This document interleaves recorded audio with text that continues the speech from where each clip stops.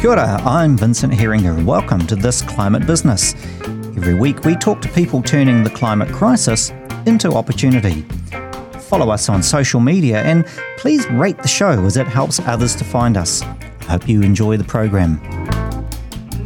Have you heard of Scope 4 emissions? Me neither. If you thought Scope 3 emissions are hard to count and reduce, then Scope 4 lifts the ambition yet again. Scope 4, or so-called avoided emissions, ask businesses to create products that replace dirty ones and thereby avoid emissions. Think about renewables replacing gas or bioplastic replacing PETs. To explain Scope 4, I spoke with Dr. Jodi York, the chair of the Impact Committee for the Climate Venture Capital Fund, and also she's the head of Impact at the Melbourne-based Kilara Capital. Now, a quick declaration of interest, the sound quality isn't great. Also, I work for the Climate Venture Capital Fund and we've just published our first annual and impact reports. I started by asking Jodi, what did she think of the progress we've made so far? You're on the advisory committee for Impact, right? Mm-hmm. We've just published our first annual review. Do you have any reflections on the annual report and the impact report? Did we pass, Jodi? Did you give us a tick? Absolutely. I'm very impressed with the impact report. I'm very impressed with the level of rigor in it. I think it is a step forward in the direction that we're already seeing in the market in Europe and other places, but not nearly as much in this part of the world, where you're specifying emissions avoided, sometimes known as Scope 4 emissions, specifying financed emissions, because, a lot of the focus has been on industry or whoever else and reducing emissions, those bad people over there. But The truth is, in investment management, it looks like we don't have a carbon footprint until you actually look at what emissions you are financing. Right. And that is 90%. Of the operational emissions, here in my office, 90% is purchased goods and services, but that's before we even get to what we're actually financing. What's the service that we're providing? Scope 3? Yes, so that's upstream Scope 3. Yeah. So Scope 3 is the things that you don't have direct control of that are also not purchased electricity, because that gets its own category. Yeah. But basically everything in your supply chain, upstream from the point where they dig it out of the ground or chop it down. Yeah. But also there's the downstream Scope 3, which I think we're not, on average, very good at measuring yet anywhere in the world, which has to do with the use of your product. It has to do with the end-of-life treatment of your product. Who's responsible for that? Yeah. And so I think those boundaries are moving a lot. And I think Climate Venture Capital Fund is on the front foot because they have the information that the market is increasingly starting to say it needs. So let's talk about Scope 4, because that actually was a new concept for me. I mean, I was hard enough getting my head around Scope 3, but Scope 4 is called avoided emissions. Can you explain that? Sure. Basically, with emissions, there's three things you can do, and only three things. Right? So they can be sequestered, like we sequester them in trees and soil and direct air capture potentially. So you can take them out of the atmosphere and put them somewhere. They can be reduced. So this is usually in your own operations. You're measuring the same thing in one time period and another time period. Same, percentage change, right? Very simple measurement. But the truth is, a lot of what ends up happening is, it's not that we need to do the same things more efficiently. We need to redesign how we do things and design out emissions. So by the time we get to the product stage, something like 80% of emissions are already locked in. Right. Through the design and the service delivery. Because that's kind of business as usual. Right. So rather than shaving off the edges and getting slightly better, we could radically rethink things, but that is more challenging to measure, and it is measured in ways that people who aren't in the measurement space, and even people who are, find less inherently credible. And that's because there's got to be a whole bunch of counter... Yeah, so we call it a counterfactual. Counterfactual is the word I was looking for. What would we be doing otherwise? If we were, take Cleanery for example, if we were making 1,000 bottles of detergent, our emissions profile would be based on the plastic bottles that we've purchased, on the liquid we filled them up with and the transport costs, and then the downstream use of those plastic bottles. But because we don't have water and plastic bottles, we've just got these sachets. And my logic's right so far? Yep. We can now kind of make an assumption about what that original emissions profile would have been if it was traditional plastic. And under Scope 4, we could count that as savings, right? The difference? Yes. Now, I do want to specify that Scope 4, people have kind of adopted this term because they're looking at it as a build-out of the way we measure carbon currently. The Scope 4 term is not actually used that much by businesses, and it's not got official...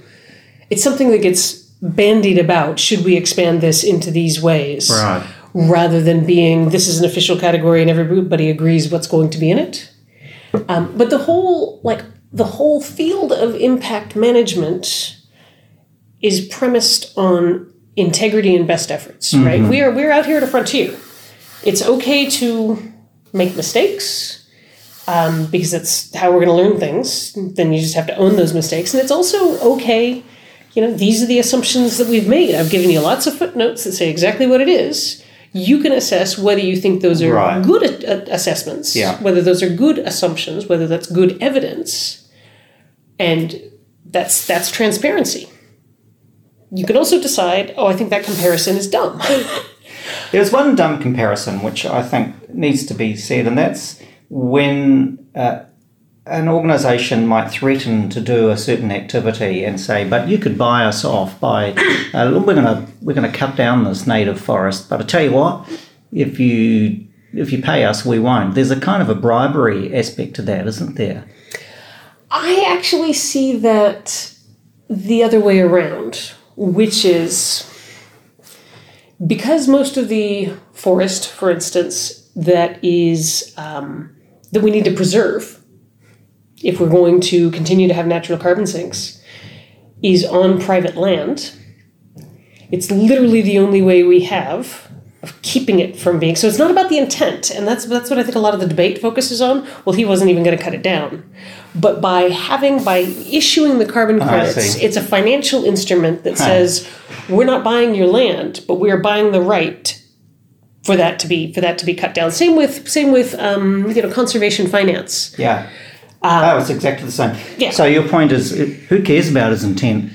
The forest is still there as a result of that instrument. And it's the only way that we have a path to doing that. And particularly in, a lot of the focus here in Australia has been on the, kerfluffles in the compliance market and the ACCU market here. But a lot of Australian carbon credit unions. Oh, yeah. It's just like there's New Zealand carbon credit unions. Yes, we do. Rather than the voluntary market, which you can trade them all over the world. A lot of... NZUs. Yeah. A lot of credits globally are also going to things like similar projects in the developing world where if there's political will to do anything about climate, the focus is disproportionately on building utility scale renewables, things like that. So it's literally it's using the demand for a regulatory market to create some funding that we can use to support things that would not otherwise be economically viable. Yeah. But, a poor farmer, give you a bit of information, my dissertation research was with farmers in the forest in Thailand. So I've got a clear, I can put faces to this. So there are plenty of people around the world who do want to be able to conserve the resources around them, but also need to eat. Yeah. And so I think some of the really great things that carbon credits do, and I'm not... am not a massive enthusiast. I think they're a very important transition tool, but I'm not, rah carbon credits. Yeah. But they provide a very important tool for shifting money that is needed to actually save what is the lungs of the globe, which are not in land that we can buy and sell here in Australia by and large. They're not it is literally short of going and buying tracts of land and then patrolling them, which is also one of the models that gets used but not to very great effect. Engaging the people who already live on that land, who already are involved in those resources, in the value of conserving them. Yeah. And we're not talking about platitudes, we're talking about eating rice. And we're talking about employment and about training and about equipping generational wealth. So some of the co-benefits, I don't think it's a perfect solution, and I'll say that over and over again, but some of the co-benefits are quite substantial. Yes. And when we focus on climate outcomes to the exclusion of everything else, I think those start to fade from people's peripheral view. It's just, the conversation gets focused on dirty companies using offsets to lie to people and renege on their responsibilities. I think those co-benefits are so interesting. One of the organisations I work with is called Reconnecting Northland. Ostensibly, they're an ecological restoration organisation. Yeah, but that's just the vehicle. What you find is that you're in the business of training, employment. You're actually in community development. Exactly. Because the ecology doesn't restore itself. You can't just put up a fence and presto. It turns out you need care, nurture, you need local knowledge, you need people, particularly mana whenua, people who have lived there for centuries, to actually tell you, well, actually that water's poisoned because that stream up there, da-da-da. So it's kind of interesting. The co-benefits thing is hard to calculate and hard to kind of sell because a lot of those things are intangible. I would draw a distinction, and you cleverly chose a word right in the middle. I would draw a distinction between hard to measure or assess and hard to sum up. Because they don't sum up easily in a quantitative way. Right. Because they are qualitative stories. But I'm a sociologist. Quant-on-qual analysis has been done for decades. How many of these were positive outcomes? It is a more complex measurement. And again, a lot of people they want an easy answer that passes the pub test.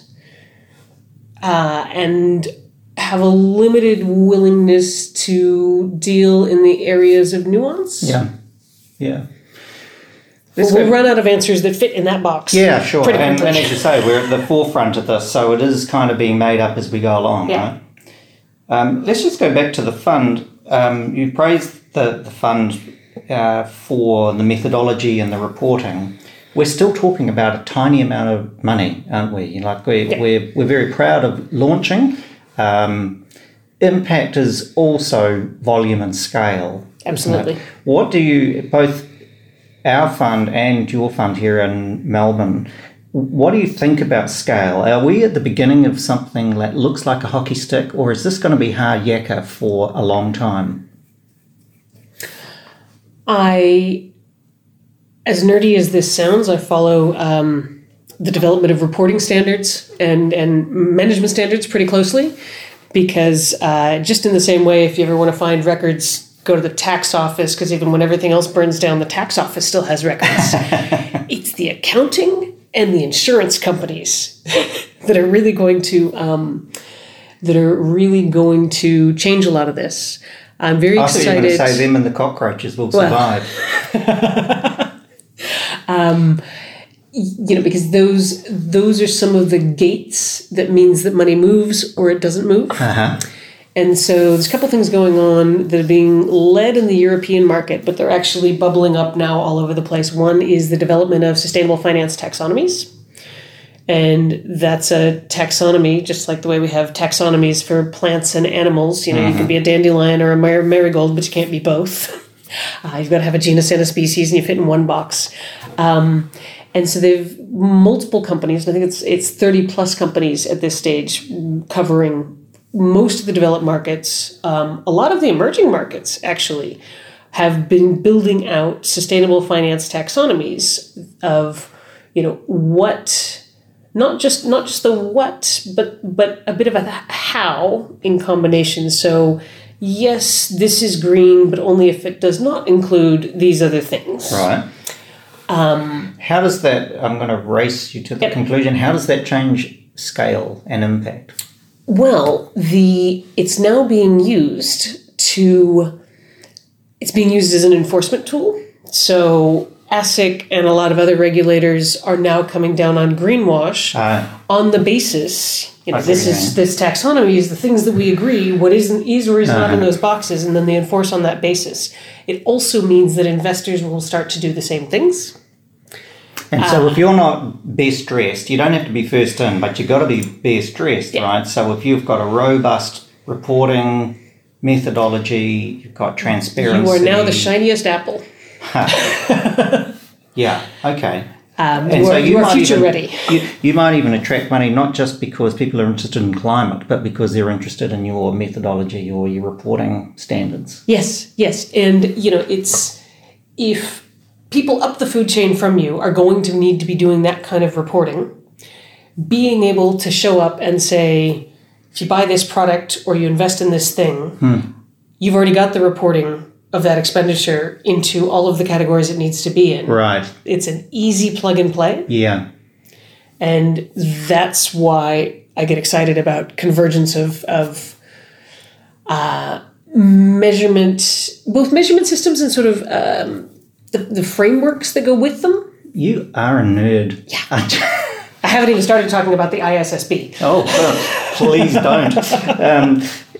Well, that's super interesting. So what you're saying is that if you get the structure of your fund right, there's a DNA then that sits inside your organisation. You could do alternative funds. You have now kind of behaviours and methods that demonstrate to the market that you are a responsible caretaker of money. And you design from the get-go for that outcome. Yes. So it's not having to change something that's already in motion.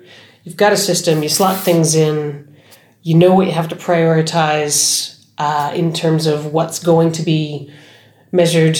Yeah. By the time we onboard a company, but also at CDCF, there's already been significant talk about what is appropriate to measure in that area. Yeah. And then you work with the company to figure out, well, what are their pain points? What are they trying to solve? What data that they need to reduce those? Right. What's material for them right now? And you start working down from there. Yeah.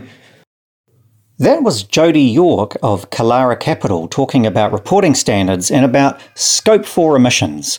Next week, I talk to Jodi about what's happening in climate action in Australia.